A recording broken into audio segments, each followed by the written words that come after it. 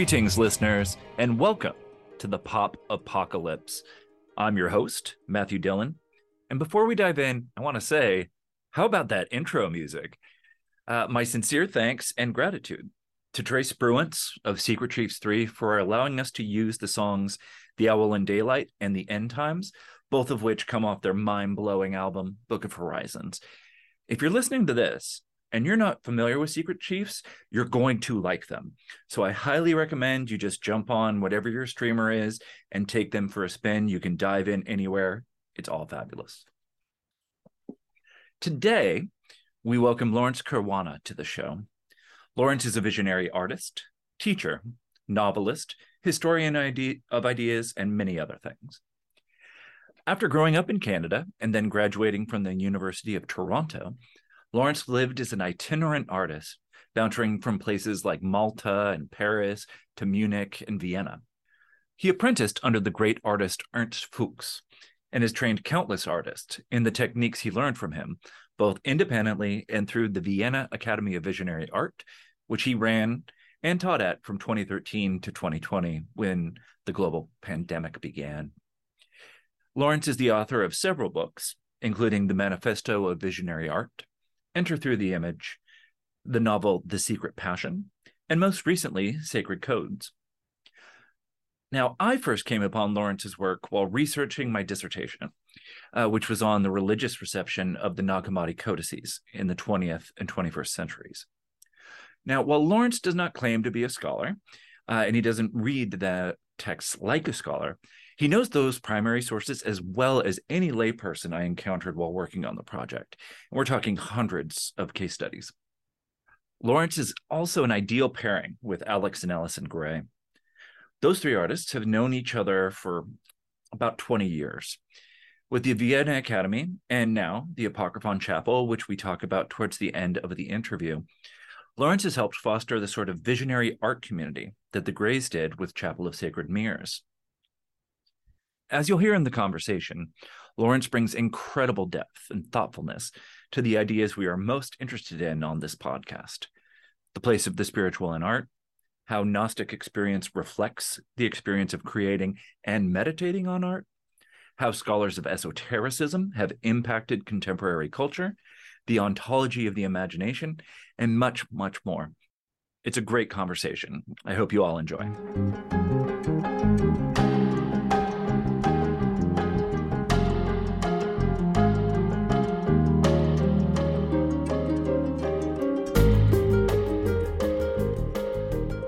So it is my immense pleasure to have on Laurence Caruana, who wears many hats, author, artist, historian, lecturer, teacher, et cetera, et cetera. Where are you podcasting from? Because I see this amazing print behind you. It sort of feels like you're coming from the pleroma, right? You're sort of appearing out. Thank you. I'm in my studio, and my studio is this gabled chamber. I have kind of a gabled roof, and the painting that you see behind me reaches up to the ceiling, so it's 3 meters tall. And I moved back here about 3 years ago in 2020 because of the pandemic, and I had spent 7 years in Vienna before that. But we always had this farmhouse out in the Burgundy region of France, and so I'm speaking to you from my studio, basically. Oh, wonderful. So we will wind our way through your trajectory and arrive in France and then talk about the painting that you have behind you towards the end here. But I wanted to start with your background as a visionary artist. Specifically, you studied under one of the great sort of surrealist visionary artists, Ernst Fuchs. And I was wondering, how did you come to meet Ernst? And in what ways did working under him end up guiding or catalyzing some of your later work? Meeting him was one of the most fortuitous moments of my lifetime in terms of my path as an artist, because I am born in Toronto, grew up in Toronto, studied there, and I had no idea how I would ever learn classical techniques of painting from someone who is really a master of those techniques. And I did manage to fund myself to get to Vienna for a year when I was in my late 20s, 27, 28. And in Vienna, I discovered his work. This is before the time of the internet, so it wasn't easy to just access it online. And it was a revelation to see his work. It really set me on my path. But I came back to Toronto, I moved to Europe, and, fast forward about 5 years later, I'm living in Paris with my wife. And I'm still very intrigued by the work of this man and his technique. And on my own, I'm trying to figure out the technique that he uses, which is a combination of egg tempera and oils and varnish and so on. And at the same time, the whole visionary aspect of his work, which I was seeing, was very intriguing and important to me. What happened then is when I was 38 years old in the year 2000, a friend of mine happened to be working with him in a chapel in the south of Austria. And this friend of mine said, you should come and work with us here in this chapel. So I dropped everything, went from Paris straight to south of Austria, and met Ernst Fuchs that evening. I had a painting of mine with me that I brought along. And basically, he and I hit it off very fast, that he could see right away from my work, the painting I brought with me and the work I was doing and the conversations that we had, that somehow there was a really strong connection. So I ended up working there in this chapel in the south of Austria for a couple of months. And then apprenticing with him, he had studios at this time in Monaco and outside of Monaco, a place called Castillon in the south of France. So even though he's from Vienna and is mostly known in Vienna and has a museum of his work in Vienna, basically, I worked with him in the south of France. And that was really, for me, the time in which I became, in my mind, an apprentice to a master. And I was happy about that. In other words, I think in the contemporary art tradition, we don't speak of masters and apprentices anymore. But I was very much of the mindset that I wanted to become a link in the chain of transmission of these classical techniques of painting. And what I discovered during the time I was working with him is that it's also not just the transmission of techniques, which are very, very important, but the way those techniques develop vision. And so this whole idea of visionary art, and I actually wrote something called the Manifesto of Visionary Art, the time that I was working with him in the year 2000, 2001, as a way to put it together in my own mind. What is this visionary art, which is something that I kind of came across as a term. Alex Gray, another artist, had used it, but it wasn't a very common term in the year 2000. And so that's where I started on my visionary path as an artist, in the sense that he gave me a clarity of direction in what to do. And now it seems obvious, that there is this thing called visionary art, where there's hundreds of people practicing it and so on. We can get into that. But Ernst Fuchs was very much, for me, the inspiration to follow this path and use this technique called the Mish technique that I use and I teach to my students as well. Wonderful, wonderful. So I want to drill down a bit and then ask, so what is the visionary? Right? What makes this particular art form visionary as opposed to something else? What sort of keeps it, this tradition or this cohort of artists bound together? Yeah.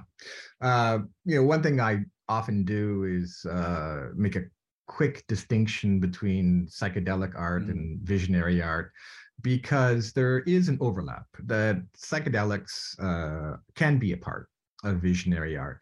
But the purpose of the art is not specifically to capture those states that we experience with psychedelics. Visionary is more broader a term, and it really goes deep into the idea that the visionary realm exists, and that we can access it, and that the art itself is working with the visionary realm. And in my experience, because now I've taught many students, and so I've encountered many artists, young, late teenagers in their 20s, all the way up until their 50s, 60s, 70s. People access the visionary realm in different ways. And some people are very gifted. Some people maybe have a strong imagination. In my case, what I've come to realize is that our cultural bias towards the imagination is something that prevents us sometimes from respecting the images that emerge within our own consciousness or unconsciousness. So lately, my reading is tending towards Henri Corbin and the Mundus Imaginalis and this idea.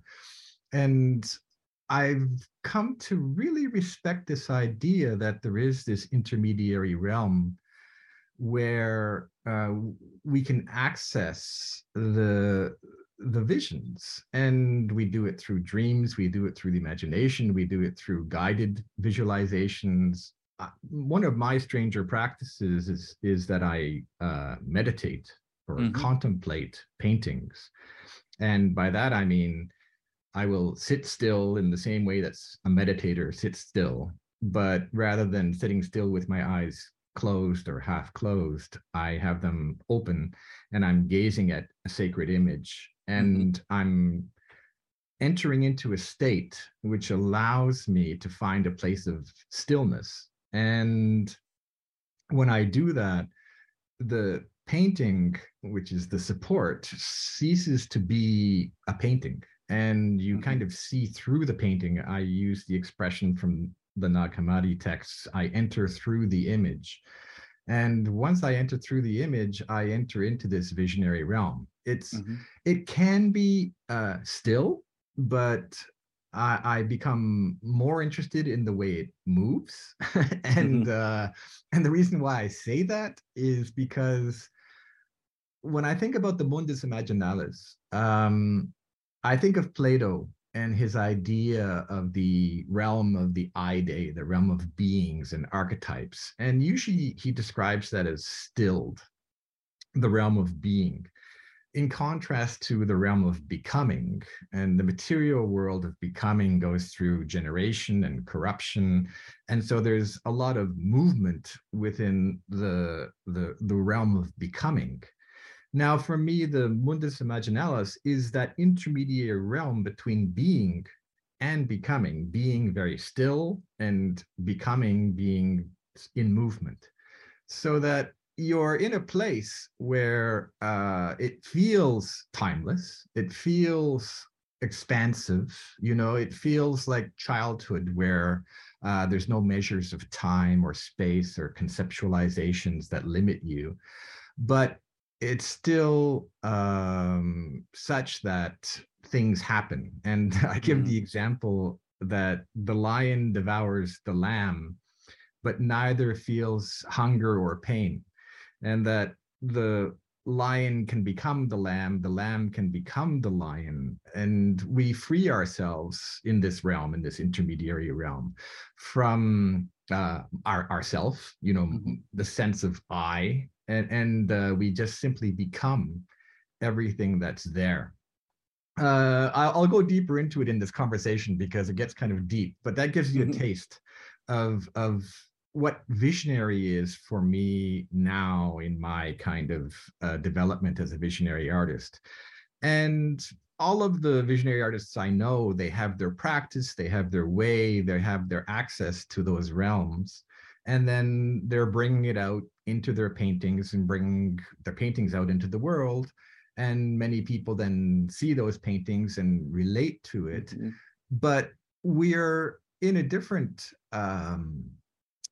place, because the art market, the art world, and this idea of buying a painting and putting it on the wall or putting it in a gallery or putting it in a museum, we're trying to subvert that total paradigm.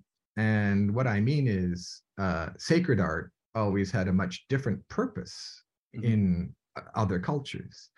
And we see ourselves as creating sacred art, art that transforms the viewer, that transforms their perception, that gives them a different way of relating to their own life. So, of course, we had to put a price or dollar value on what we're doing, but we're not playing the art market game. We're just in the process of creating these sacred images, and the way people respond to those sacred images is what we're doing as artists. Excellent. It's really interesting to hear you bring up Corban, in that we just held a conference about Corban here last year, and in addition to, people like Elliot Wolfson and Jeff Kripal giving presentations on him, Wouter Hanegraaff, we also found, or this is particularly my dear friend Hadi Fakuri, that his impact on, by which I mean Corban, his impact on the arts is massive. Right. So we brought in another painter whose name skips me now. We brought in a playwright who was deeply inspired by him. And the most exciting part, personally, having Trace Bruance from Secret Chiefs 3, whose work is just filled with references to Corban, which is formed based on Corban. He also does the intro music and outro music for this podcast. It always stuns me to hear the sort of rich reverberations that Corban's thought and work have had in the art realm. And if I could mention, this is the way it works for me as an artist is Alex Gray had the essay, The Imaginary and the Imaginal, I believe it's called. He photocopied it. This is 20 years ago. Photocopied it, sent a copy to Andrew Gonzalez. He was the painter who invited me in the end to go to Klagenfurt to work with Ernst Fuchs.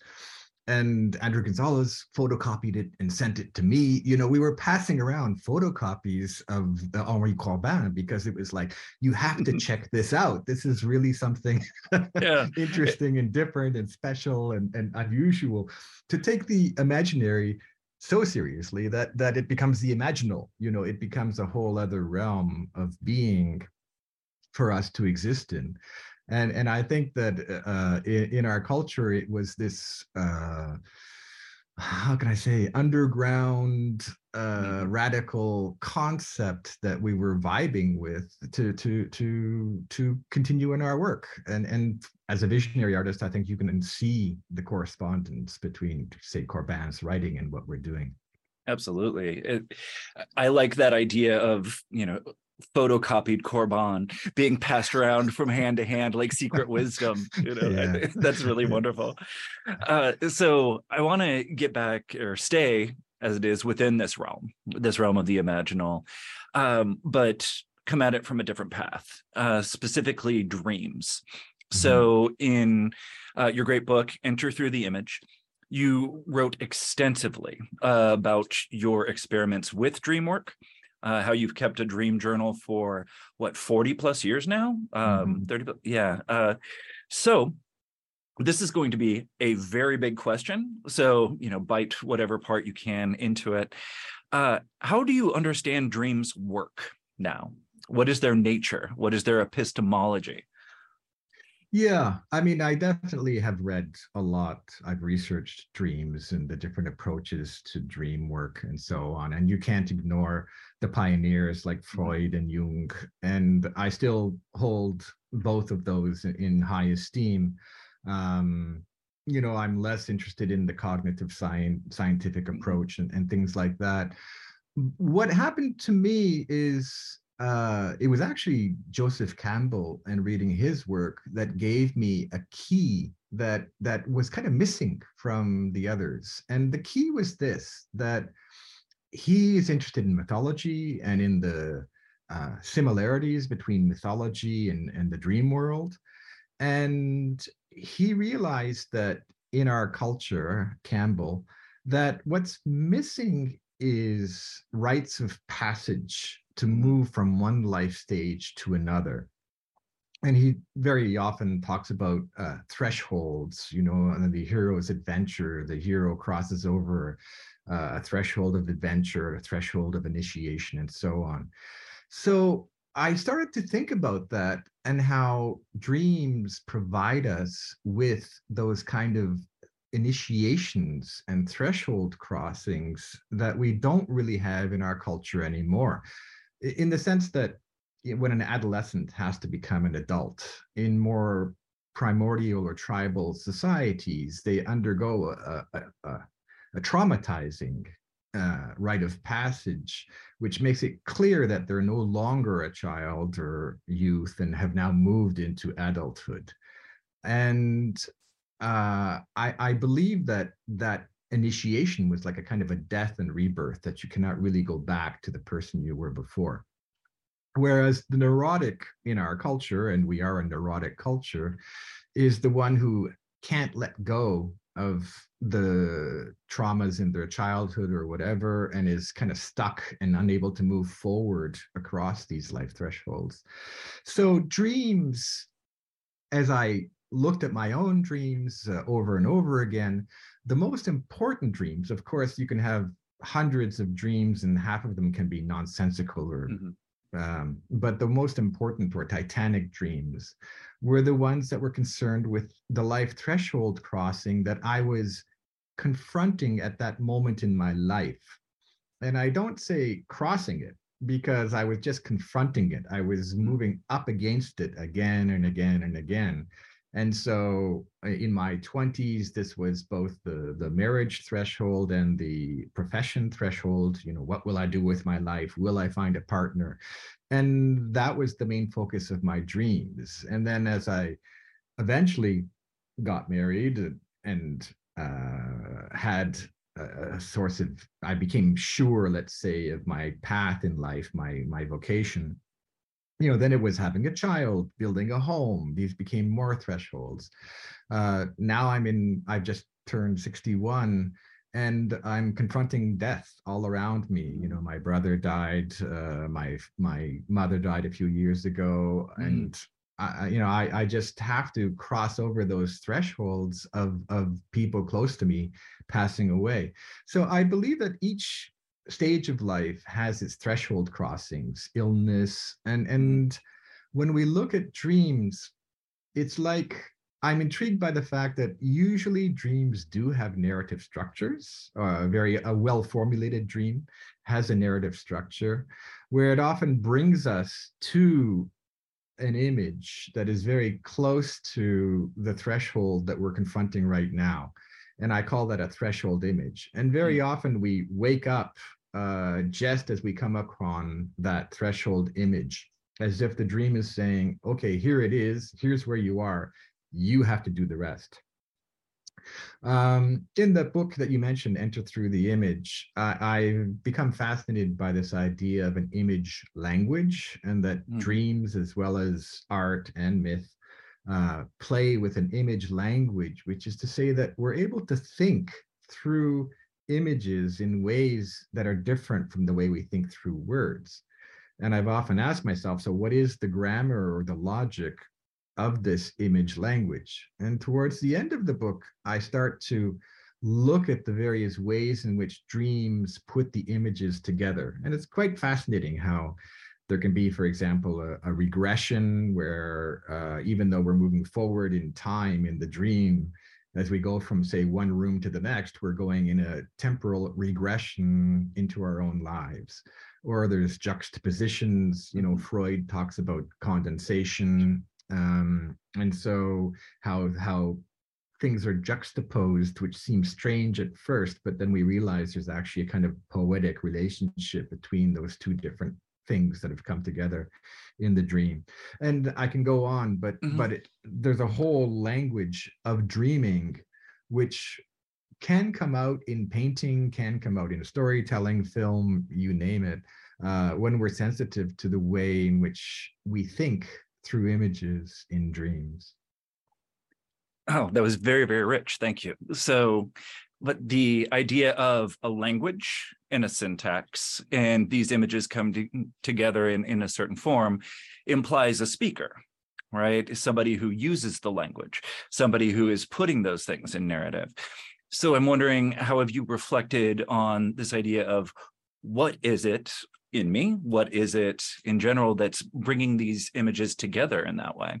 And if it's helpful or interesting to you, how does that relate to the experience you have when you enter through the image of a canvas, go through the painting, and find yourself in an imaginal realm, right? So is the person behind that dream language similar to the person inside that imaginal realm, or different? It's funny, but I can't, in the same way that we're overlapping with Henri Corbin, is we're also overlapping with Charles Stang and his book, The Divine Double. Absolutely. Because I've been reading that book, and it's just one of those books that has put together so many pieces of other things that I've seen. And it's like, of course, why didn't we see this before? So this idea of a divine double or a higher self is, again, one of those things that when you see it, it explains so much. And now I realize that the one speaking through the dreams is the higher self, the divine double. That would be my short answer. But let me give an example. I mentioned that I met Ernst Fuchs, my master, and this was thanks to another artist and so on. There's a longer side to that whole story, which I have trouble understanding. And this is the fact that Ernst Fuchs started showing up in my dreams a good 10 or 12 years before I met him in person. And it was a whole series of interconnected dreams where one dream would end off, a new one would carry on from there months or years later. And at the time, I kept on interpreting it by saying to myself, oh, he's just kind of a ideal that you have in your head of an artist. And so it's just a reflection of yourself, and I was interpreting it in that way.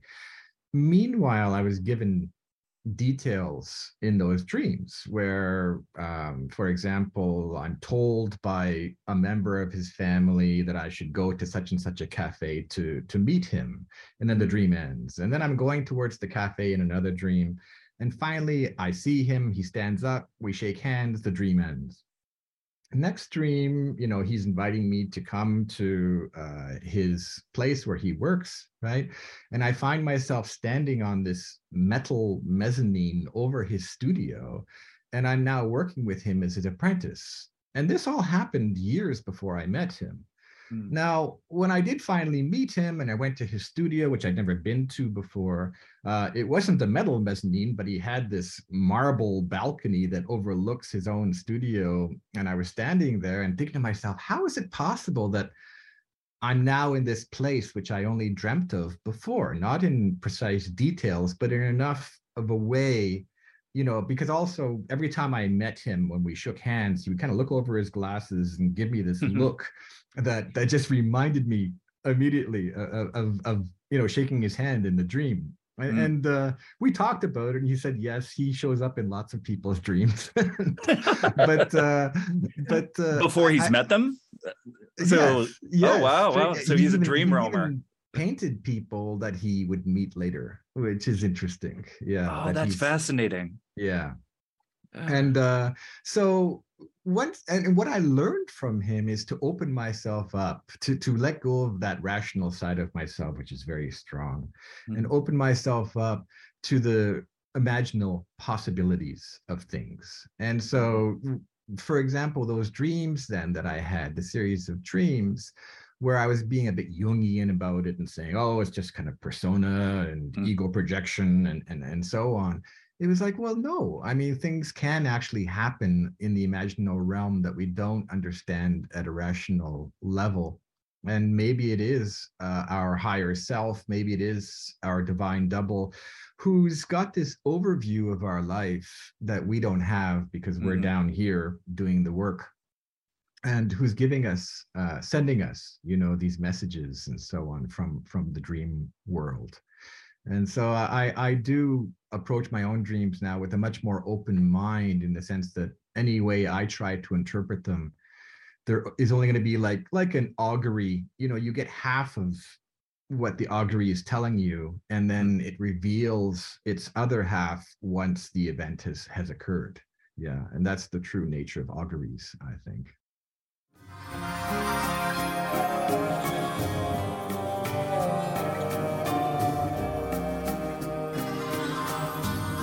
We can go a lot of different directions from here, but one of the things that I wanted to be sure to ask, so this visionary realm, the imaginal, timeless self, divine double, within more popular discourse these days, tends to bring us to the subject of entheogens or psychedelics, right? And so you've reflected many times on the use of sacred substances in your life and work. The first thing I wanted to ask, though, is what brought you to them at a relatively late age? Yeah, 33, I would 33. say. Okay. In the sense that I had experimented before, but it was more a childish kind of, oh, look, the music sounds different and things are funny. And yeah, so in other words, at the age of 33, I had a transformational experience that changed my path in life and set me on that path ever since. And I think then it was the case. I have to put it in context. I was in Munich. I was living on my own. It was, I guess, the year 1993. So again, without the internet, you're very much isolated when it comes to those kind of experiences. This intense mystical experience, you can turn to books to find other, historical people who've experienced such things, but you're not going to bump into someone in the street who's had such a profound mystical experience. And then when, as a painter, though, it took me a while, but I did eventually find other painters who had had the similar kind of experience. And again, it was this process of sharing in a whispered way, what had occurred to us, because it seemed so out of this world.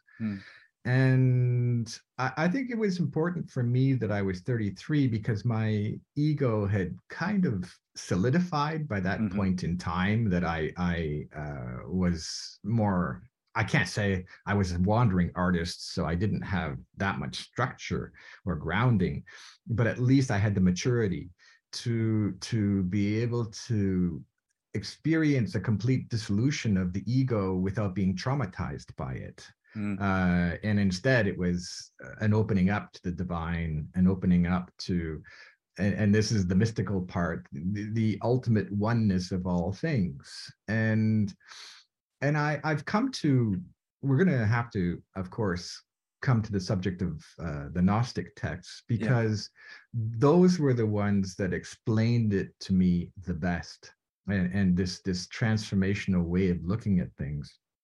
But just to continue on the subject of entheogens, so by the time the internet came around in the year 2000, it was quite revolutionary, because now all those closet entheonauts were reaching out to each other across the net.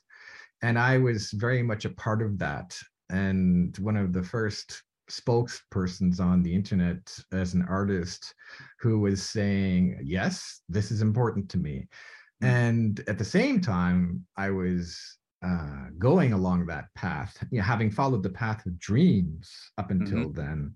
Now I was willingly trying LSD, trying mescaline, trying ayahuasca, and allowing the transformations that occur to happen in my life. Yeah, because each one of those became a change in my direction, in my path. It's not just a simple like, oh, let's do this for fun. Yeah, it was more, that I knew, and I did it ceremonially in the sense that with deep intention and so on, that each time it became a kind of a revelation and a life-changing experience. And so I can kind of document the steps, of going from this one to that one to that one, to arrive at where I'm at now. And I'm still on that path, I have to say. Interesting. So let's transition just a little bit. You brought up the Nag Hammadi library and these ancient Gnostic texts. And so we initially met, or I first came upon your work while researching what at that time was my dissertation, reception history of the Nag Hammadi library. And I mean, I have read way too much, hundreds of authors, right, for this book, and watched countless, documentaries, listened to podcasts, etc. And I still don't think there's somebody who is as deeply saturated in the texts as you, in the sense that you've very clearly spent a lot of time with them and thought them through and understand them on a very deep level.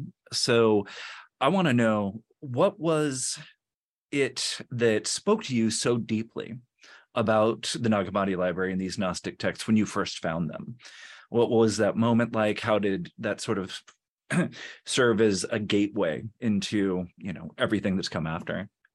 And it happens in stages. And the earliest stage, which we talked about this for your thesis, I grew up in a very Catholic environment. My parents coming from Malta, a Mediterranean island, and the Catholicism in that culture is very pervasive. It's very strong. And I went to church every Sunday. So I grew up with this very strong, now I call it a mythology, but at the time it was a worldview that surrounded me. And that Catholicism became constricting by the time I was in my early 20s. And I was able to I was studying philosophy at university, and I even studied hermeneutics and biblical interpretation in my final years. And that allowed me to change my perception of those sacred texts to understand that they were texts, then could be interpreted as literature or mythology, but still I was struggling. And when I came across the Gnostic texts, which were just grouped in as non-canonical versions of the life of Christ, it gave me that passage out, that little doorway, and it was a heretical one. And I interpreted it as heretical, but in a good way. The heresy was exactly what I needed to be a little bit rebellious while still being within that Christian outlook. I tried to become an atheist, and I didn't succeed. Intellectually, I tried to be an atheist, but in my soul, I still felt and dreamt and so on that Catholic world in which I had emerged. So what the Nag Hammadi text did over time is they allowed me to continue living within that Mediterranean world of my ancestors, while broadening it. And broadening it, now I can see, towards ancient Egyptian or Hermetic or alchemical or even tantric kind of traditions, which we're still moving through the entire Christian framework or Judeo-Christian framework. And now, as I continue to move through life, I have to stress something, which is that I, as an artist, I respect all sacred traditions and try and work within all sacred traditions. And so I don't see myself exclusively as Gnostic, but I keep on finding in the Gnostic texts explanations for things that I don't find elsewhere. And, to give another important example was this expression, enter through the image, which appears just as a line within the Gospel of Philip. And I took that, I wrote it on a little piece of paper, I put it over my drawing board, and I didn't even understand what it meant. And for years, I was just puzzling over enter through the image, enter through the image. Well, it was really when I had my transformational experience at the age of 33 that I entered through the image. Is I was able to meditate on a painting, and the painting became this doorway into the visionary realm. And I was like, now I'm starting to see a deeper level to these texts. And now I'm going to take another step which is we talked about how entheogens and psychedelics can change your perception of the world. So with ayahuasca, which is probably one of the strongest vision-inducing substances, plants that you can experience, I was in this realm of pure vision for about 6 hours straight. And it was hard. It was hard because I became aware that whatever thought, whatever feeling was rising up inside of me was manifesting itself in front of me as a vision, and including unconscious as well as conscious, and it wasn't I've been in lucid dream states before where you can kind of control where you go in the lucid dream state. But this was much different, where it was very difficult to navigate that experience. And what I realized is I'm in a mirrored sphere.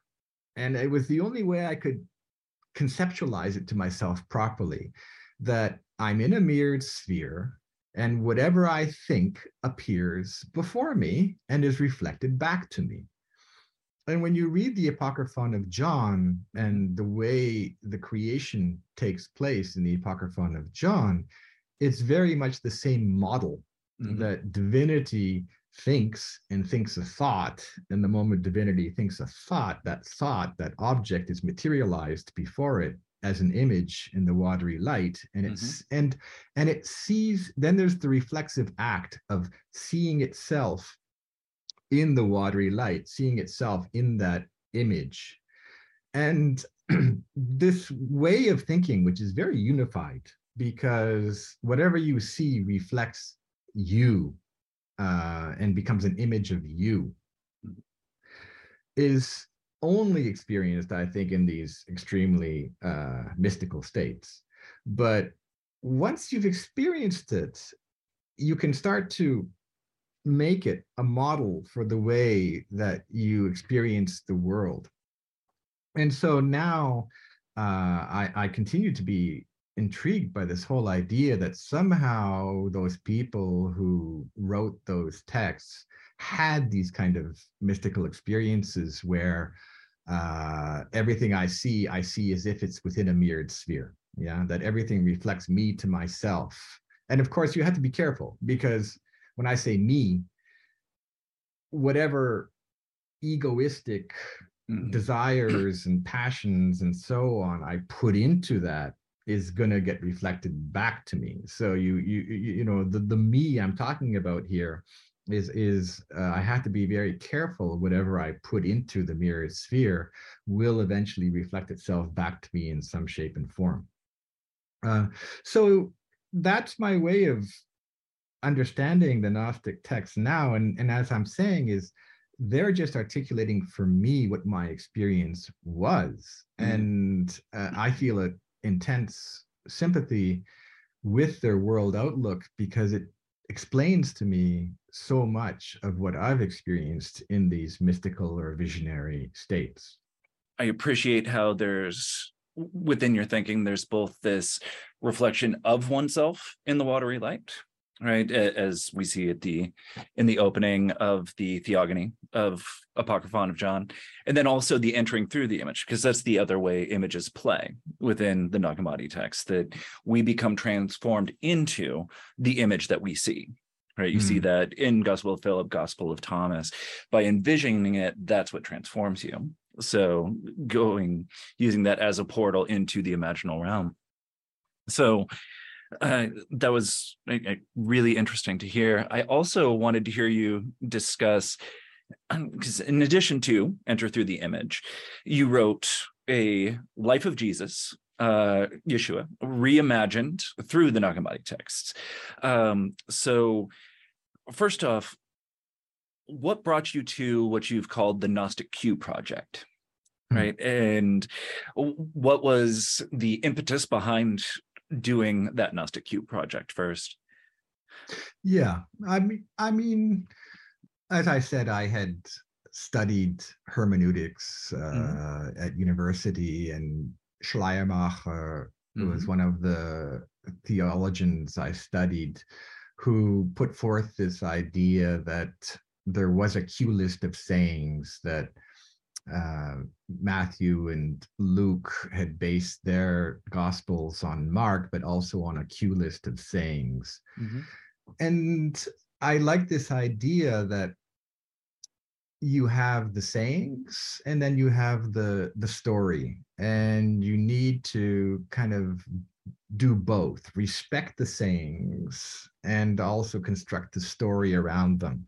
So when I wanted to write that novel, I would needed to respect the texts, which is to say the Nag Hammadi texts, and I didn't want to get stuck in the kind of dividing it all up and saying, okay, this one is Sethian and that one's Valentinian and so on, because that would have been too much of a maze.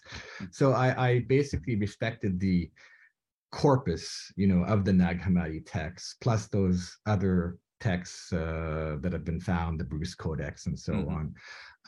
And then I created my own Q list in the sense that I would say garment, and then I would take as many as I was reading through those books over and over again, creating my own little glossary for the word garment or for the word redemption or resurrection. And eventually it's interesting how one passage from one text can illuminate another passage from another text and bring out its very particular meaning. So resurrection being a very interesting one, because to me, I eventually realized that when they're speaking of the resurrection, it wasn't this historical resurrection of Christ, but rather a ritual in which they themselves were probably ascending through the cosmic framework, and that they were experiencing the resurrection, in a vision. And it's a very different way of interpreting that word. So I constructed this Gnostic Q, as I called it. And then from there, I started to write the novel and trying to respect the mythemes, the mythologisms, where Christ's crucifixion is seen at least 3 or 4 different ways by the end of the novel, because the Nag Hammadi text presented in so many different ways. And the other thing I wanted to emphasize is that what I realized while writing it is that the Christ, which I grew up with in my Catholic tradition, was very much a redeemer, was very much a savior figure, sacrificing himself for our sins. And in the Gnostic texts, he's more of a revealer, that his fundamental function is to reveal. And when I got that, it was foundational for me, because I realized that, the crucifixion, how do you interpret that fundamental event? Well, it relates back to Genesis. And then what did they do? They reinterpreted Genesis to reinterpret the crucifixion. You see what I mean? That once you reframe Genesis and what sin is, and eating this fruit of knowledge, that if eating from the fruit of knowledge is not a sin, then how do you, that forces you to reframe the crucifixion as well. And so in the end, my novel emphasizes the visionary or revelatory aspects of this Christ figure. I also do tend to differentiate between Jesus or Yeshua and the Christ. I see Jesus as very much a man, the Christ is very much this figure that existed in the upper eons before the creation of the material world. And so this Christ descends into Jesus as part of the novel, as part of the baptism, actually, like during the moment of the baptism, that's when Christ descends into Jesus. So yeah, that you end up taking the traditional story and adding new layers, new levels, new which is exactly what I was kind of looking for in those early readings of the non-canonical texts, is the heretical sides to the Christ that allow you to see have a different perspective on what that story is about.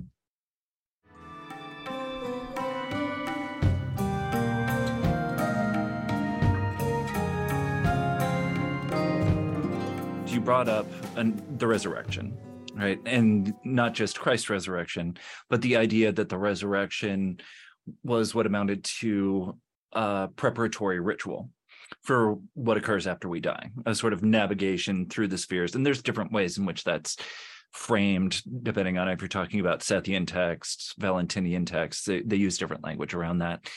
But it's very much a mapping of what occurs after you die. And I know you were reflecting earlier on death, and I'm sorry to hear both about your brother and your mother. So I'm curious, first, having read all these afterlife visions, do you have your own, I guess there's no gentle way of framing this, your own experience of these realms, or something that occurred within you that leads you to think, oh, I, like the Gnostics of old, or like the Hermetists, have experienced what will happen to the soul after death? Yeah, and it comes back to the mirrored sphere that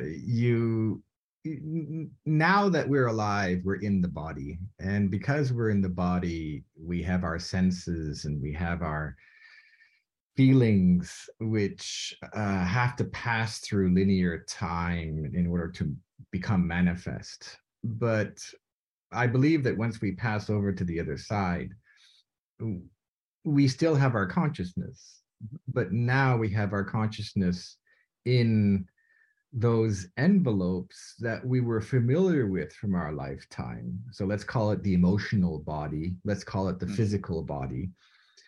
But those are really constructs, mental constructs. And a lot of traditions, from Tantrism in the East to these Gnostic traditions and Hermetic traditions in the early stages of our culture, tried to formulate a cosmos, a worldview in which, that which is above is that which is below. In other words, the cosmic framework, if we can understand the cosmic framework, we can also understand the energies that are operating here below in our emotional and physical bodies. And what happens, in Hermeticism and many other traditions, is that they interpreted the cosmic framework as basically 7 visible planets plus the imperium of the fixed stars. And then the material world was the ether holding in the fire, air, water, and earth.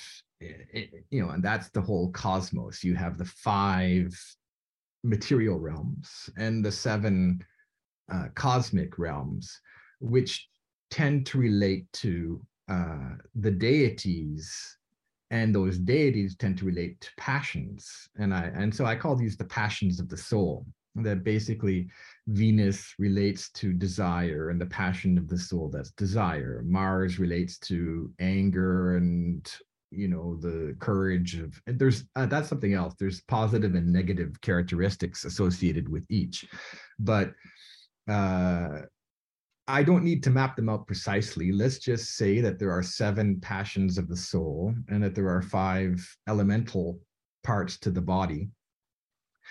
And so now we have our conceptualization, our map.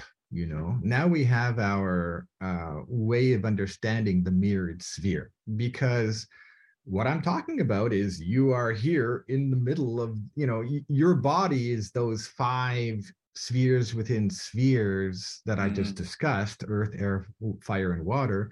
And your emotional body is influenced by the planets above as this constant shifting of your passions, desire, anger, other things like that. Then, of course, the Apocryphon of John, for example, says, yes, there's those 12, but those 12 are simply the material reflection of the invisible higher 12 eons. And the invisible higher 12 eons of the mind are understanding, memory, grace, form, and they go through, a whole list, of which Sophia, wisdom, is the last. But that mind has its own mirrored sphere of the 12 states of mind that are described in the Apocryphon of John.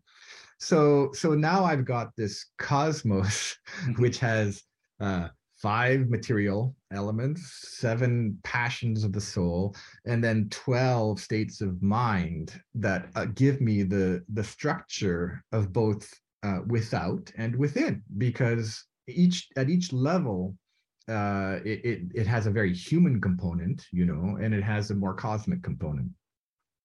So I believe that this whole idea is, when you leave the body and you are a consciousness, you need to reorient yourself in time, in space, and so on.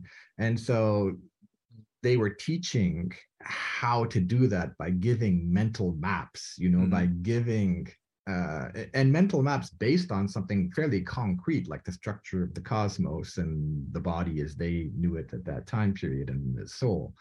And so so now you can navigate, now you can say, okay, and the cosmic ascent, as they describe it, is going, you're leaving behind the garments of the body. So let's say there's 5 bodily garments that you're leaving behind.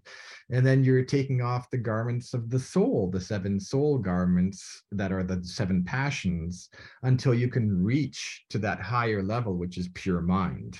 And within mind itself, you then have to free yourself, really, of those conceptual garments that you have, which are things that, how can I say, it's entering through the image. To remove the garment is to, so to speak, pass through it, right? And so you move through these higher states of mind until you're free of them all, and then you are one with divinity at the source and origin of the cosmos. And that is the moment of revelation, the moment that you're striving for, the Gnosis. And you can then use a whole bunch of beautiful symbols and metaphors, or how can I say, use the image language to describe that experience, which is as a wedding, as a marriage, as the marriage of Christ and Sophia, and so on, to describe that mystical experience. So I think it's known that the mystery traditions in ancient Greece, like Eleusis, was practice for what will happen to you in the afterlife, to prepare you for the afterlife. And definitely in the Egyptian tradition, the priests over thousands of years were mapping out what they considered to be the afterlife territory, the 12 gates that the boat would pass through, and so on. So the Gnostics were doing something similar. They were mapping it all out, mapping out the afterlife territory, and now putting it into a Christian context. That's where it gets kind of interesting for me is, putting it in the mouth of Christ, and Christ is saying in the dialogue of the Savior, for example, when you come upon the first archon, be ready, do not Yeah. fear, that, and so, But you also here need they to are. learn all their names so that you Yeah. can have power over them. And it's Yeah. very meticulous. Exactly. Yeah, it becomes meticulous, Uh, and in that, but all those traditions were, yeah. the even the Egyptian tradition and so on. It was so complex and so rich with passwords and magical words, Mhm, and mhm. but that's where my study branches off into theurgy, and Mm, theurgy with all the different not just words but sounds, mhm. that they use, so the vowel Yeah. sounds and the consonant sounds, and I started to realize that this is not just fun and games, that if you really are in a highly elevated mystical visionary state, and you, like a good Buddhist, you suddenly go Om, and Mhm. you intone this very deep tone. That's going to have a profound influence on your inner state, because your inner state is what's constantly influencing what you're experiencing in the visionary realm. And so navigating is really about having posture, having breathing, Mhm. having syllables that you can intone in order to, I can't say control it, Yeah. because you're moving through it, but to help you to move through it, to help you to navigate through those visionary realms. And so all of this ancient lore is there, as if they were practicing these things. And we're kind of going, oh, now I understand, what those theurgists were going on about, and those Gnostics with their nomina barbara and these other Mhm. kind of expressions that we use to describe these bizarre vowel sounds, like Gospel of the Egyptians Mhm. is the perfect example. So yeah, I feel like with experience and time, I've come to understand better through visionary states what kind of visionary states they were experiencing with the Mhm. soul ascent, and with the rituals that they were constructing to prepare you for the soul ascent. Yeah. So first, thank you. That was so rich and interesting. I wanted to just drop a little anecdote here in reference to vowels and theurgy, actually. So in 2017, Rice held a conference called Gnostic America, which was just, Gnosticism in America. And April DeConick, scholar of ancient Gnosticism, invited a vocalist and a musician who played a variety of instruments, primarily drumming, and basically put these ancient rituals to song. And one of them was from the Gospel of the Egyptians. And so, there's the Nomina Barbara and all of these things. And then the vowels start. And it's just beautiful and soaring. And you just have these very sort of profound, rich experiences just hearing that. And afterwards, Greg Shaw, the scholar of theurgy, who was there, he said, as scholars, when we get to the vowel part, we always skip them. We're like, okay, we can skip to that. Let's get to the meat. But when you hear it, you realize the vowels are the best part, right? The vowels are what transports you. It's what brings you from sphere to sphere, to speak metaphorically, right? Yeah. Anyway, they ended up making a CD out of it. I can point you and listeners to it because it is actually really enchanting. Mm. So, And there is a book by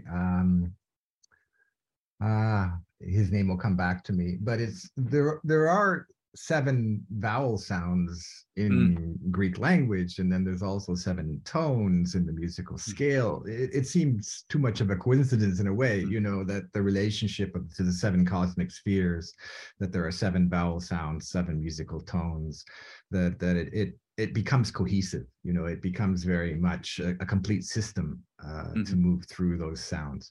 And then, as I mentioned in my novel, The Hidden Passion, which I find fascinating. If you read Marsani's deeply, Mm-hmm. that text, that the consonant sounds are very much related to the body, which makes perfect sense, that, is all of those body sounds, which are harsh. But the spirit, the pneuma, is what rises up, through the vowel sounds. And so, of course, you want to have the ah, o, e, u, ah, and so on as the sound of the spirit, whereas the sound of the body is very much those consonants. Yeah. Mm. So we've found ourselves sort of circling the Apocryphon of John, which clearly brings us to the Apocryphon Chapel project. So I could set this up a number of different ways, but I just want to hear how you came to the idea for this Apocryphon Chapel, and how do you envision it eventually being constructed? And I'll be sure to put a link to the Apocryphon Chapel and the whole project within the show description. Yeah. Well, it was a number of different factors coming together. And one was definitely every time I read those texts, I realized that no one had come forth to visualize them in the sense of creating serious paintings for what's going on there. And it just seemed like the perfect, most propitious time to do that. Those texts, as you know, came into our culture. Well, they were discovered in 45, but didn't really emerge until the 70s in translation. And here we are now, 2020, 2022, 2023, and they're still in the process of becoming integrated into our culture. And we don't have a visual program to experience those texts. And the Apocryphon of John, to me, is like a core text. It seems to be the one that gives us the beginning, the middle, and the end in a fairly clear way. I'm not restricting myself to that text, but I'm using it as a guide. Mm-hmm. And so I do have quite I've worked out the program, the way that 13 paintings will be laid out, actually 12 paintings in a central triptych. And so the passage that leads into the chapel, the main area with the baptismal font and the triptych, which is like a altarpiece behind it, and then the passage out. And so it's really like the soul journey through the creation into the baptismal space, which is where ritual occurs, and then out again, which would be, of course, the soul ascent and the apocalypse, or that happens with the end of the archons and the marriage of Christ and Sophia and so on. So I have a whole program. I have all these large paintings, and I had worked it out starting 20 years ago, maybe 15. And what happened in the meantime is life took me on another path, which is the creation of the Academy of Visionary Art in Vienna.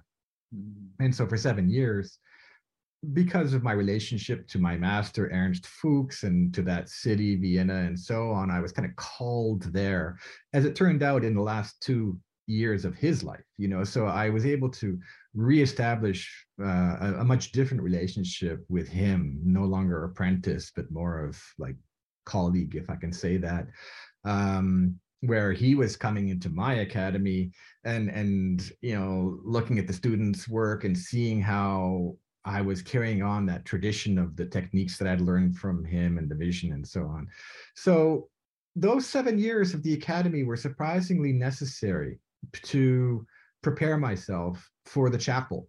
I didn't realize it at the time. It seemed like a kind of a digression or detour, but basically I started to understand the practicalities of actually creating the chapel, of meeting all the people that I needed to meet, because it's such a large project that I can't just do all these paintings myself. So I need to collaborate. I need to find collaborators who are at a certain level that they can genuinely collaborate, which is to say that I have a program, but it's got space, and so people can contribute what they have to contribute.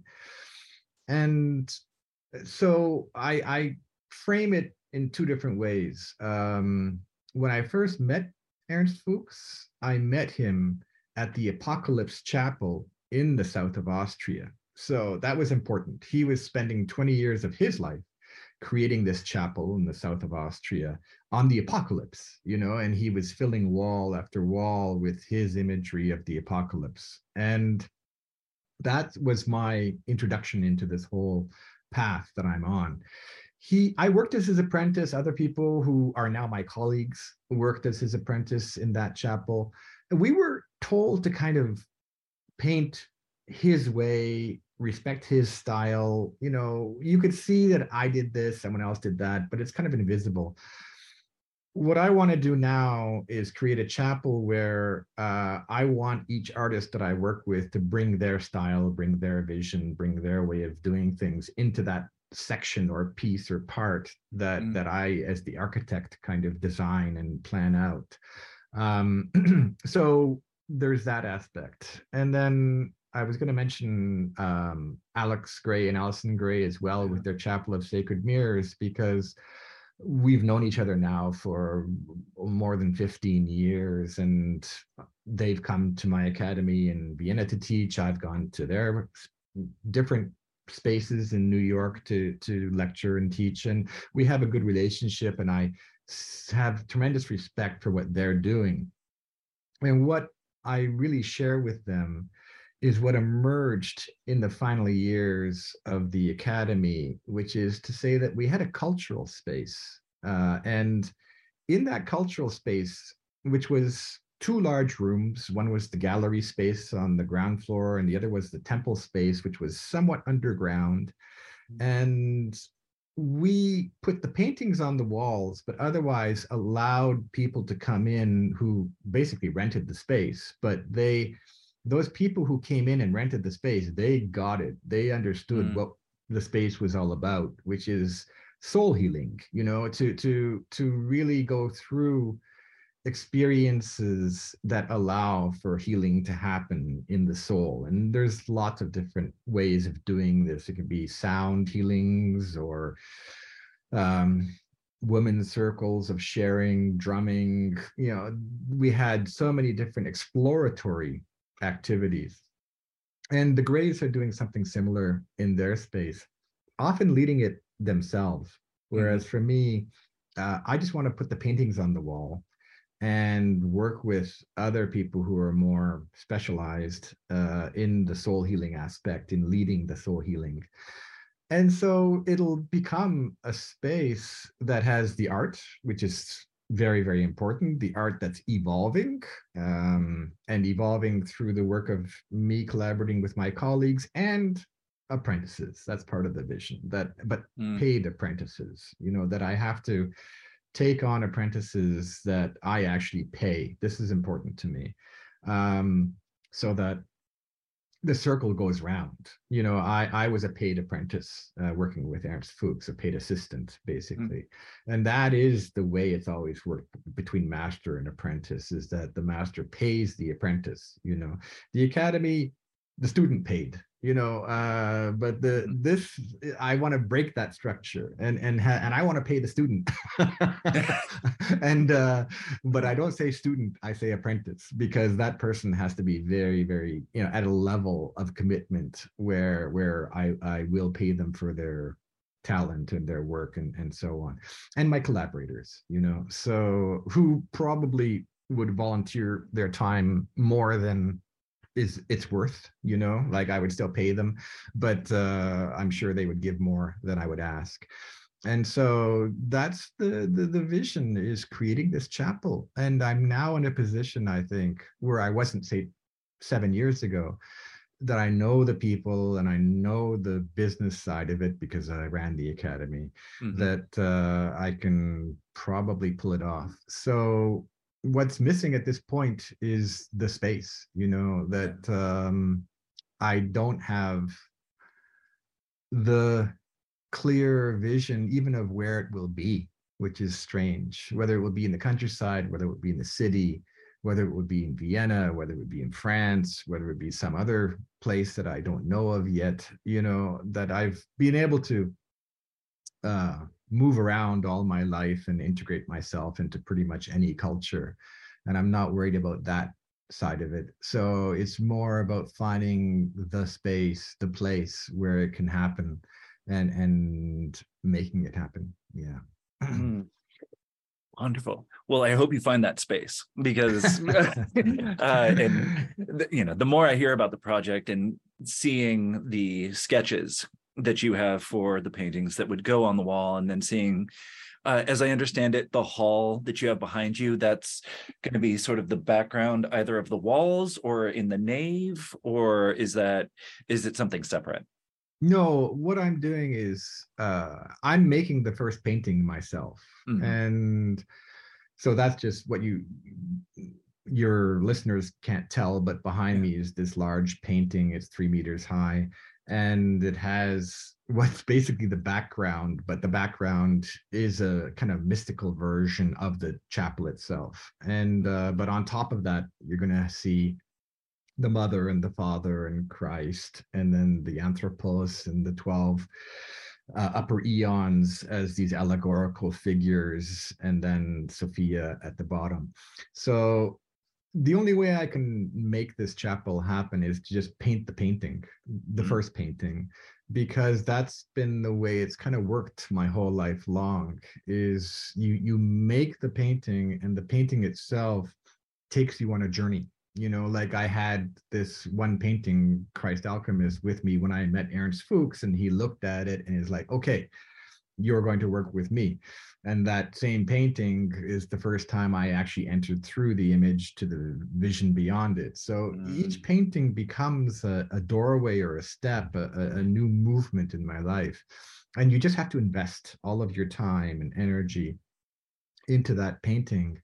And once it's finished, it kind of it will do its work, by bringing me to the next place I need to be. And I can't see what it is, but I just understand that once it comes to exist, there's another stage to its manifestation.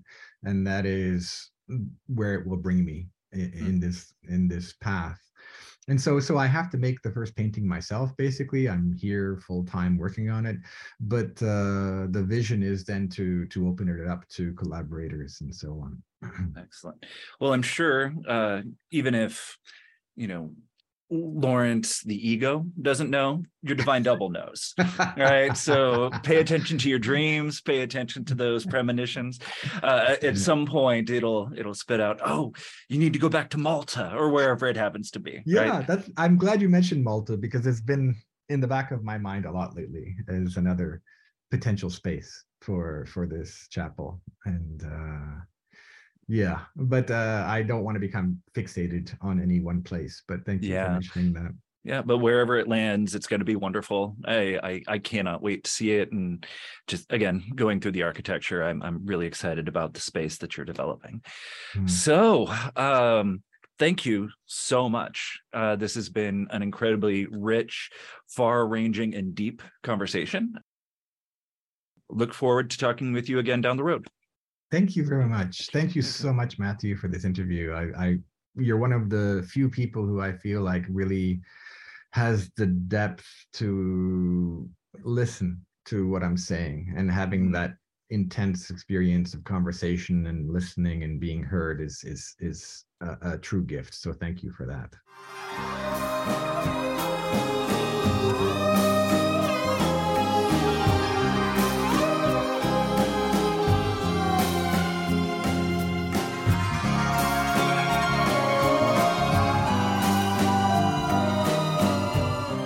Well, I hope you all enjoyed that far-reaching conversation. Laurence and I covered everything from birth to the afterlife, dreams, psychedelics, the imaginal, ancient Gnostic scriptures, all the way up to contemporary art. There was a lot in there. It's very rich. I hope you enjoyed. Anyone curious to learn more about Laurence or to take in his artwork should go to his website, El Caruana, that's Caruana, Ruana.com. There you will find a link to the Apocryphon Chapel, which we discussed towards the end of the show, and you'll also find opportunities to read parts of and purchase his books. Henri Colban came up towards the beginning of the show. Anyone, again, listening to this show or familiar with the CSWR knows he is a distinctly important figure in TNT and what's happening here. If you are unfamiliar or he is uncharted terrain for you, the best place to start is probably the Man of Light in Iranian Sufism. For those who are a bit more daring, Alone with the Alone is one of last century's, by which I mean the 20th, great mystical texts, full stop. And it's also a genius examination of the imagination of Ibn Arabi, great Sufi mystic. Those who get a taste for philosophical phenomenology and its approach to imagination and dreams might also want to read Elliot Wolfson, specifically Through a Speculum That Shines, one of his early books, and Oneiropoesis, A Dream Interpreted Within a Dream, which is one of his later books. Neither are easy sledding, but they're all very worth it. Charles Stang's Our Divine Double came up. Laurence appears to be reading that right now. And that book examines the divisual, or what Kripal calls the human as two, in the ancient Mediterranean. Another great study of this idea of the human as two is Gananath Obasekara's The Awakened Ones, which is much more wide-ranging in the sense that it goes all the way from Tibetan treasure text to contemporary lucid dreaming. And it's also very long, but very good. I also mentioned that we had a Gnostic America conference at Rice. It was not 2017, though. It was 2018. But time is a solid and not real, so what does that one digit matter anyway, right? In any case, the performance of music from the Nag Hammadi codices that came up in conversation can be found on an album entitled Gnosis in Spirit and Song. The songs are largely written and composed by the great scholar of ancient Gnostic sources, April de Koning, who is a professor at Rice University, and my Dr. Mutter. The performers on the CD include Sonia Buzauskas and Craig Hochschild. I hope I'm pronouncing those correctly. You can find that album streaming on any of your platforms of choice. Thank you again to Laurence for his time and a very rich conversation. We should be back with another pair of conversations within a few weeks. Until then, stay weird.